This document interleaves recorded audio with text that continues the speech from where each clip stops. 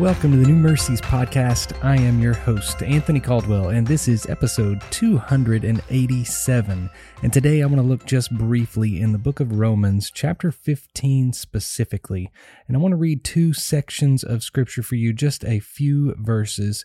First off, I want to read Romans 15, verse number 4. It says, "For whatever was written in former days was written for our instruction, so that through endurance and through the encouragement of the scriptures we might have hope." Now, this is Paul writing the letter to the Romans before he goes that direction, and he's giving us in this section kind of the example of Jesus. He tells us how important the Old Testament was and how important the Old Testament is for our instruction so that we can be focused on who Jesus truly is and that he is the Messiah that brings us hope. In the next few verses, Paul references some Old Testament scriptures, and then he wraps it up in verse number 13 by saying this: "May the God of hope fill you with all joy and peace in believing, so that by the power of the Holy Spirit you may abound in hope." You know, as I read this text over and over again in chapter 15, what I've noticed is that word hope keeps coming up.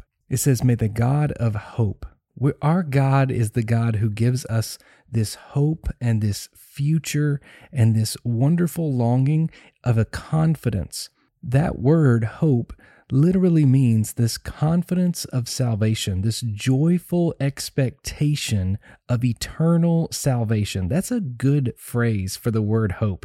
It gives us this wonderful expectation of eternal salvation, this joy that overflows within us. That's what the God of hope is. That's what God does for us. That's who he is for us. And it says, "May that God fill you," not just pour into you, but fill you up with all joy. And that word means a calm delight or a gladness from within, and peace, which is a settling of your spirit and a calmness that can come over you. So may the God of hope, confident salvation, fill you up with all joy from within and peace that quiets your soul in believing, so that by the power of the Holy Spirit you may abound in hope, that confidence.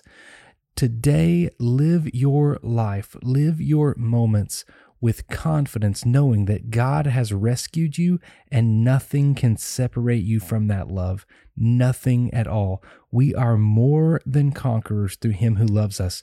We can abound in hope, meaning we can have so much hope that in every circumstance, in every situation, we are looking to the confident faithfulness that Jesus brings us.